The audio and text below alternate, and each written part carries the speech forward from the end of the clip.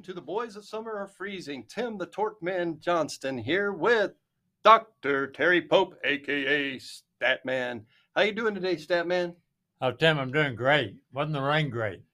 It was great. Here in Texas, we've been needing that. But, hey, guys, we want to remind you what the Boys of Summer Are Freezing is all about. It's really the fact that what once was good, baseball, could be good again. But we, as fans, have got to get involved because obviously the game is dwindling in attendance and interest in the next generation. So we're thankful today. We got the next generation with us here, Dr. Pope. We got David Sessions, and he's from the Great Northwest. Welcome today, David. Thank you. Thank you. David, glad you're here. I'm glad to be here. It's been a long time since I've been referred to as like the next generation. Hey, well, you should consider who you're working with today. It's all relative. Yeah, that's right. No, but that really is important to us, Terry, because I'm very concerned that the next generation has zero interest in baseball. But let's start with, obviously, David likes baseball. And could you tell us your favorite baseball memory or memories, and how did this get going for you?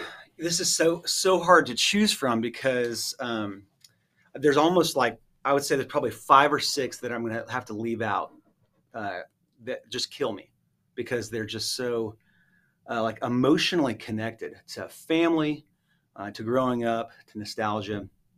I could mention going King Griffey Jr. One of my trivia questions is that I grew up 3 houses down from King Griffey Jr.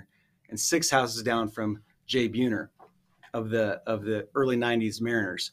You must have lived in a nice neighborhood. Yeah. So what I don't tell people is it's a completely different subdivision. The street address is the same, but we were in different worlds. They did have to drive past my house to come home though, so that was pretty neat. I mean, really, we would like stand out late after a day game and see if we could see Griffey driving by in his Ferrari, and I mean, it was great. And so one of the first memories I have. This is not the one I'm going to choose, but I just have to mention it. Griffey was tying the record for most consecutive games with a home run, and we got to go to 13. I think it was it Don Mattingly's record that he was tying at 12 consecutive games with a home run. So we go to the Kingdome, 13. He never does it, but I learned that day what anxiety is because every time Griffey came up, I had these painful butterflies in my stomach because I realized I'm going to watch history. This is going to happen. He didn't do it, but how old were you at the time? I probably was 11 or so. I was still pretty young, but we grew up going to games in the old Kingdome all the time, and it was just always time with Dad, time with my brother, time with my mom and sister. Another name that again has got to be connected to all these memories. The first Mariner inducted to the Hall of Fame is actually the announcer Dave Niehaus, and his voice is the soundtrack of our summer growing up. I mean, and this guy, he's not like announcers now in that he wasn't ever a ball player, right? But he's like an announcer, philosopher, poet, right? We'd be watching games and the TV stream would cut to a ferry coming in on the Puget Sound from Bainbridge Island, and he wouldn't miss a ball or strike, but he'd just, start waxing poetically about the beautiful picture they were seeing here. And then it's like, oh, and Edgar Martinez takes for ball 3, it was just kind of this, there was this way of our family being together and attending to something together that kind of, and his voice and his poetic kind of way of framing the game and the surroundings and all of it was just kind of like, in a weird way, this holy shared moment for us. Kind of a Vin Scully type. Exactly. Yeah, exactly. In fact, I think Niehaus started with the Angels, not with Bob, who's the Angels announcer for so long. Anyway, but there's kind of this group, right, that they weren't ever ball players, but they described the game in this kind of poetic fashion. Yeah. See, that's fantastic, and see how that gets that harkens back to you, family and emotions, and that's not even your main memory. What else we got here? So I got a couple mentions, like 2 more before I get to the one. Okay, my parents got me for my 18th birthday. They got the whole family opening day tickets to the 2000-2001 season. That was Ichiro's first game. He gets a first pitch infield single, And I just remember vividly next to my family and him looking down there. He's standing next to Jason Giambi of the A's on first base. We're just going, okay, this guy might be as advertised. They won 116 games that year, haven't been to the playoffs since. Wow. Right? It's the longest drought in professional sports, 21 years. So Wow, longest drought. yeah, So that really got you fired up for this year. it does. You're It close. does. You're close. It does. Okay, so fast forward to like the depths of despair. Griffey has come back. Right? He was traded, or not traded. He was free agent, I think, in '97. He's come back. It's 2009, and he's on the edge of his career. He's only pinch hitting, but the Mariners' offense is just so abysmal that he's pinch hitting just about every game. Well, we take my nephew, my dad, my brother, and I take my nephew, who's now a senior in high school. We take him to his first ever game, and we're losing to the Diamondbacks 1-3. And Griffey comes up as a pinch hitter. And just one of these things, like we're looking at each other. There's a guy on first. We're down 1-3. Wouldn't it be something, right? Wouldn't it be something if the kid does what he's always done and just ties this thing? First pitch, fastball, low and in, and Griffey doesn't miss that pitch. He never misses it, and it's a home run. And the first thing we do when we get back in the car is we turn on the radio because we know they're going to be replaying Dave Niehause's call from it. And I'm not going to get it exactly right, but he has this line in there right before the pitch. He says something like, "Let's see if the kid can work up some of that old time religion." Oh, wow. And then there's the pitch, and it's a home run, and we're tied. We end up winning the game in 11 innings. And, I certainly don't want to conflate baseball with, my faith in Jesus Christ, but that kind of social idea of religion is pretty connected to baseball, where it's like this thing that gathers families. Yeah. And this magic happens, right? Like, let's see if he can do it one more time. And so, our heroes are more accessible to us in baseball than any other sport. And, we grew up down their street from Griffey, and now we're watching him come back and hit this home run. And we're with my nephew on his first game, and my dad and my brother are there. And so, okay, but I'm going to say my favorite memory is the most recent game. I took my son to Mariners-Rangers game in Arlington back in August. And we go early. We watch batting practice. We leave Abilene like at 10 a.m. We go watch batting practice, stay for the whole thing. And we're sitting in right field. As we're watching warm-ups, Mitch Haniger throws my son a ball. And so we've got a ball from warm-ups he's holding on to. And, the starting right fielder threw me a ball. It's pretty cool. It must have been like the third inning or so. Mariners are on defense. Rangers are up, and there's a guy on first. We're sitting in right field, and the batter left-handed batter smokes.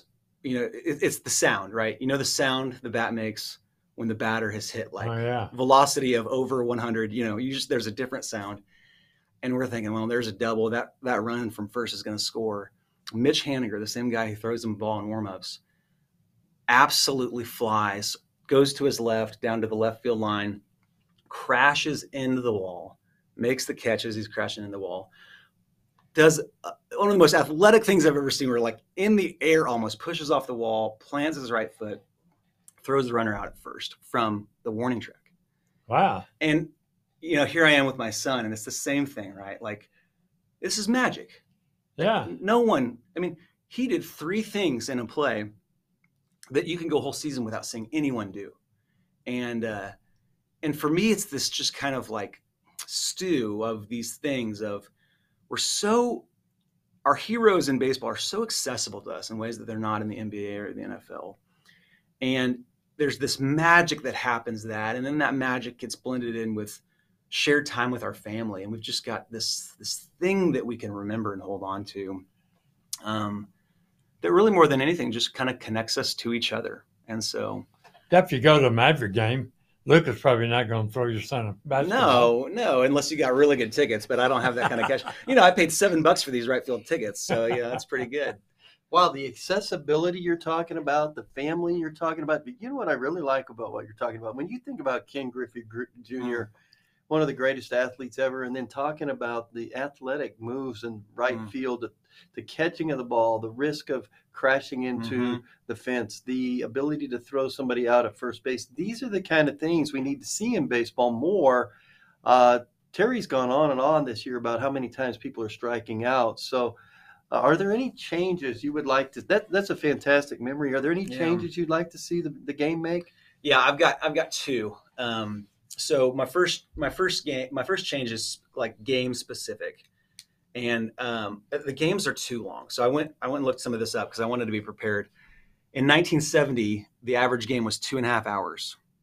Today, the average game is almost 40 minutes longer. It's 3 hours and 8 minutes.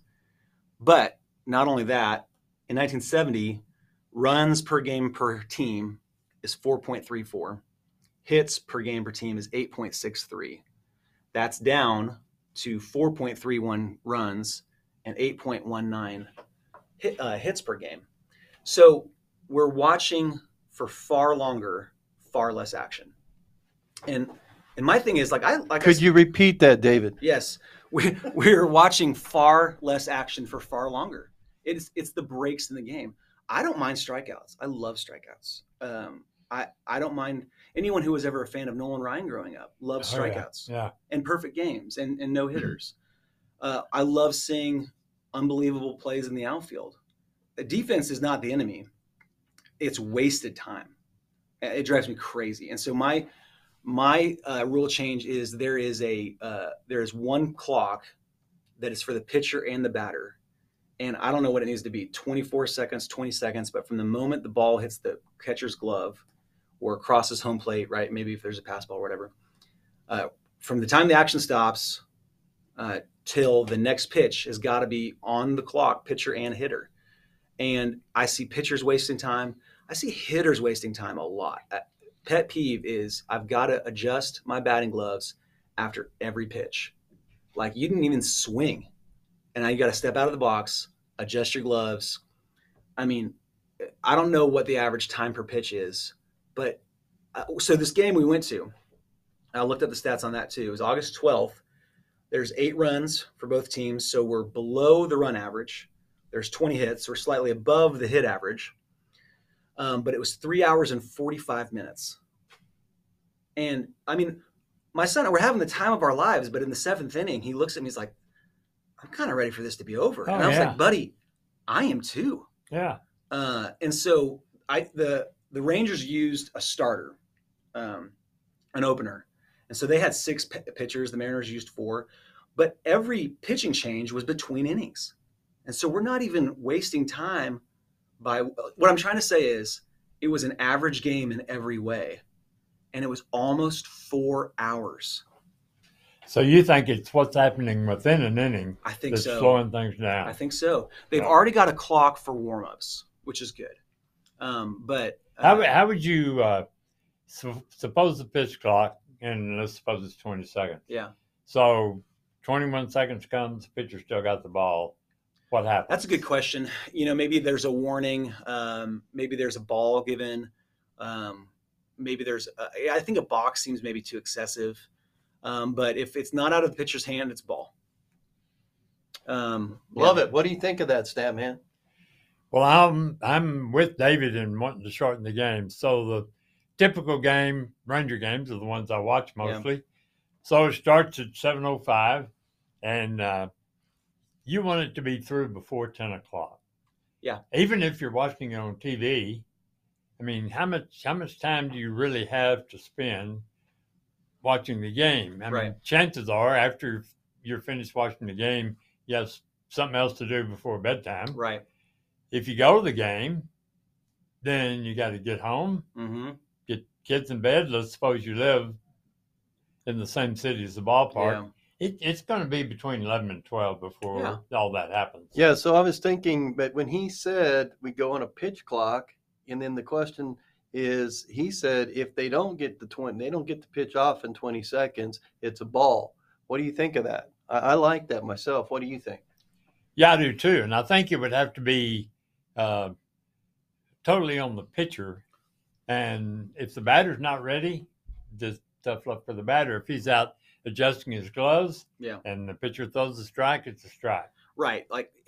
Do you really not have 20 seconds to look down to the third base coach, check your sign. I mean, even then, right? Like, how often do you really need, is the pitching third base coach really telling you something other than swing away? Than what you knew Right. already. And so get in there, stay in the box.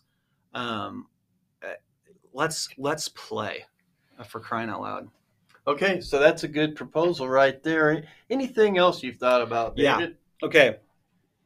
Big changes here. So I like 162 games because I agree with the premise of the show. We're playing baseball too long. We're starting too early. I like 162 games. I like that right now. Okay, so right now in the American League, you've got your 3 division winners who, other than the Guardians, the Yankees and the Astros are they're gonna take the division. Then you've got 3 wild card teams right now, and you've got really two teams that are outside the wild card looking in that have a chance. So in the American League, there are 8? There are 8 markets that are watching baseball right now. That's good. So I like playoff expansion. But what we have with interleague and what we have with imbalanced schedule is you reward, for instance, this year, the Cleveland Guardians, who are in by far the weakest division, with a playoff spot that they don't think they really deserve. So here's what I want to see. I want to see the American League and National League. I'm just going to say everything from the American League perspective, but you just extrapolate that to the National League too. The American League has 2 conferences, the Western and the Eastern. So this year, the 2 winners are going to be the Yankees and the Astros. I mean, there's almost no chance, even though the Yankees are slumping, for anything else to happen. They're going to go and they're going to make the playoffs, and they're going to get a first round bye. Okay. The next 4 best records are just 4 wild card spots. Okay. So this year, like I said, the Guardians wouldn't make it. And that would be the Rays, the Blue Jays, the Mariners, and the Orioles. So in this year, every single Eastern Division team would be making the playoffs, plus the Mariners and Astros. So there's 6. Anyway, the first round is the wild cards. So that year, I think this year it would be, let's say, the Mariners and the Rays are playing the two ones above them, the Blue Jays, and it would be the some combination of the Orioles, Rays, Mariners, and Blue Jays. 1 game playoff. Okay. Oh, 1 game. 1 game. Yeah. Whoa. 1 game. For just getting wild card, you get 1 game. Yeah. And the top 2 get home field. Okay. Okay. Then we're going to go on to the conference semis. All right. So the conference semis are this year are going to be, let's say it's the Mariners and the Orioles against the Astros and the Yankees. 5 game, best of 5. Okay. Yankees, Astros get home field. Mm-hmm. And then for the pennant, the American League Championship, probably this year, the Yankees and the Astros, 7 games. So what we're looking at now is up to the World Series, the playoff is going to last 3, maybe 3.5 weeks. Whereas right now, it's good that 6 teams make it, but the playoffs before the World Series is like 2 months. It's just too long.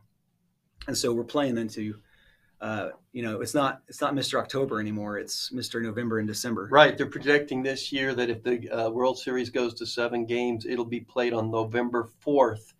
And wow, we hope it's not New York or Right. somewhere where it's cold on that date, because anybody that's ever tried to bat in 40-degree weather is misty. Right. It's just hard on the hands. It's not good for pitchers. So, hey, this is creative. I like these ideas. What do you think, Statman? I do too. This is some of the best, and it fits right in with what we've been wanting to do. And because, particularly with, we talked about David being part of the younger generation, but if you even get younger than David, Mm-hmm. the tolerance for 4-hour baseball games is going to be really low. Right. I mean, to your point, if I'm going to take my son to a game, and really I think the priority has got to be the length of games. If I'm going to take him to a game, it's got to be during the summer, or it's got to be on a weekend. There are no school night games. Because we're going to be getting home at midnight at best. Oh, yeah. And, attendance, I think, is watching on TV is great, but attendance is the core of baseball being successful, because everyone's favorite memory, I'm guessing, is is something happening in person, right? There's Oh, something yeah. more magical about watching the game in person. Oh, yeah. Yeah. 7 o'clock start times, 11 o'clock finishes is just not something most people are going to do. Okay, so you've given us this is fantastic because David's given us a chance to shorten the game, and that would be with the pitch count, and he's also given us a chance to shorten the season. And so I think both of these things could help the young next generation. Like, do you think your son is going to have the same affinity and care for baseball that you do? I don't know. For us, the Mariners were always on. If we weren't going to a game, it was on. And there's something about living on the West Coast that's easier because if they're playing against the Yankees, it's a 4 o'clock start time. Whereas here in Texas, if they're playing the Yankees, it's a 6 o'clock start time. All right. And it's just, again, this going late into the night. We got to get up and go to school in the morning. And so West Coast, I actually think, has an advantage for viewership. But if the TV's on at home and a baseball game is on, would your son sit down and watch it? He'd watch it while I was doing something else. Yeah. But that was the same for us. I mean, we were right. We might sit down in and watch. out. Yeah, we'll get to sit down for 5 innings, but at some point I got to start my homework. Right. And right. I'm watching it while I'm doing usually math. It's probably why I failed math. But well, Statman, we always like to have a poll question, and last time we had a poll question. Can you remind us what was the poll question last time? I'd like to know what David's opinion of this is. Yeah, last week our guest was particularly tuned in on umpire quality. Mm-hmm. Yeah. And she was suggesting different ways of trying to improve that. We talked a little bit about going to robot umps, and she kind of said, we lose some of the historical flavor of not having umpires there, and so we talked about that some. But the idea that came out is maybe have a grading system that would result in the lowest graded umpires being relegated. We were comparing it to the English Premier Soccer League, where the lower teams get relegated down to the next division. So if umpires were graded, I'm sure there's some sort of grading system in place today. I mean, they're bound to be, where supervisors look at the quality of work. But if there was actually a system in place that everybody was aware of, that would result in them being, in baseball, dropped to AAA, that might cause some of them to realize, hey, there's a penalty to not doing a good job. Yeah, I like that. I feel kind of similar towards robo umps. I really think, I feel kind of a little bit, I feel even weird saying this, feel a little bit bad for umpires because just the visible box being there. I mean, we didn't realize probably for years how often they were calling one ball a strike and then the next pitch a ball, which was like, 2 inches away. But now we see every single pitch. And so we probably lived with a little bit of uncertainty before that we don't now. Yeah. And so it's harder probably to be an umpire. I like that. I think what's going to be hard about that is also one of the hard things about umpires right now, which is the union's so strong that they would never do that. And it's also the same reason why some of these almost like celebrity umps that everyone knows about, and you're just praying that he's not behind home plate when your team needs a win. Yeah, exactly. We know some names of some guys who they're just total, almost egomaniacs, and they're trying to control the game. And every single player would know, hey, list the top 3 umpires you want to get rid of. They would probably say some of the same names, but there's almost no accountability for being an umpire. I do think that's a big problem. So you would have voted. How did we phrase the question, Statman? Well, we phrased the question, should there be a grading system that would result in the umpires making the lowest grades being relegated to the next division down? How did the fans vote on that? Well, the fans voted 100%. Yeah, let's have a system like that. Now, Tim, as we've talked in the past, given our growing listening audience, and some people listen to podcasts, our polls are available if people listen to podcasts on Spotify. But a lot of people use Apple Podcasts, Google Podcasts, Overcast, Oh, I mean, you can listen to podcasts any and everywhere.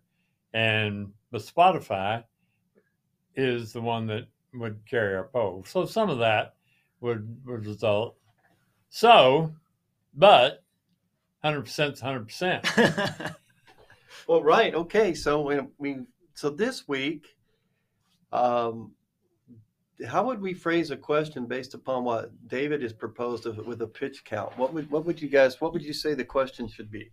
Well, I think the pitch count thing is what we need to concentrate on. Excuse me. I said pitch count. I meant pitch clock. I said Pitch that wrong, clock. right? That's okay. true. So should we say something like, David, how would you want to phrase this question? Should Major League Baseball institute we're going to be generous, give it a 24-second pitch clock?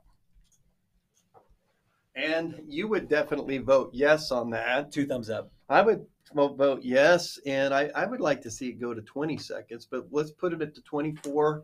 Statman, that may not move the audience too much, but what would you vote on that, Statman? Well, if we were to ask ourselves the question, wonder what the number is now. That's a good question. Hey, that sounds like a research question to me. Well, the Major League Baseball is awash in data. They probably have that. I'll look at that. I'll look at that between now and next week. And Statman, I just like it. Anytime you say that something's awash in data, I get pumped about that. I'm sure you do too. Oh yeah, there's just nothing like it. And that's part of the appeal of baseball. It is a statistical game. Did you track stats as a kid yourself? Oh, here we go. We got our second Statman. We're going to call David Statman 2. Okay. Well, you might have to edit this part out because that was average game. Average time between pitch, and the most recent year is 2017. 23.8 seconds. So we got to get it down to 20. Yeah. Maybe even lower. Thank you. 24 helps. Wouldn't make us 24 make a difference. That's good though. So the 20-second pitch count, which also the batter has to live with, ready or not, here comes the pitch. And so I think that'd be good. So that'll be our poll question. And okay, we'll put that out there. And hey, we got to have David back again, don't you think? He's got a lot to talk about. Well, he's got all this history with baseball. In the great Northwest, I mean, we need to know more about that, because hearing the word kingdom, I hadn't thought about the kingdom in a long time, and it's kind of cool. Seattle went the other way; they had a dome. Yeah. That was a dome, right? Yeah. Oh yeah. But where they play now, is it Safeco? Safeco Field, actually now T-Mobile Park, but it's the same year that we got to watch Ichiro's first game. The same year they won 116 games. My high school, Skyline High School, actually had their graduation ceremony there at Safeco Field. So. And is it outdoors? It's a retractable roof. So it was the second after Park in Toronto to have a retractable roof. Now, for Seattle, it's pretty necessary. Corey Seager's brother was a big Mariner. Began and ended his year the same year they drafted Dustin Ackley, from the same North Carolina team. Kyle Seager was like the 15th round, and Seager became a 13, 14-year pro, and Ackley he was a Seager was a thorn in the side to the Rangers. Yeah, for years. Okay. Well, David, that's great. Those are good discussion points, and like Tim says, probably at some point in the future we'll get you back in here. I had a blast. Okay, guys. So remember, fans, what was once good can be good again. So spread the word. The boys of summer are freezing, and we've got to do something about it. Later. Okay, Tim. Later.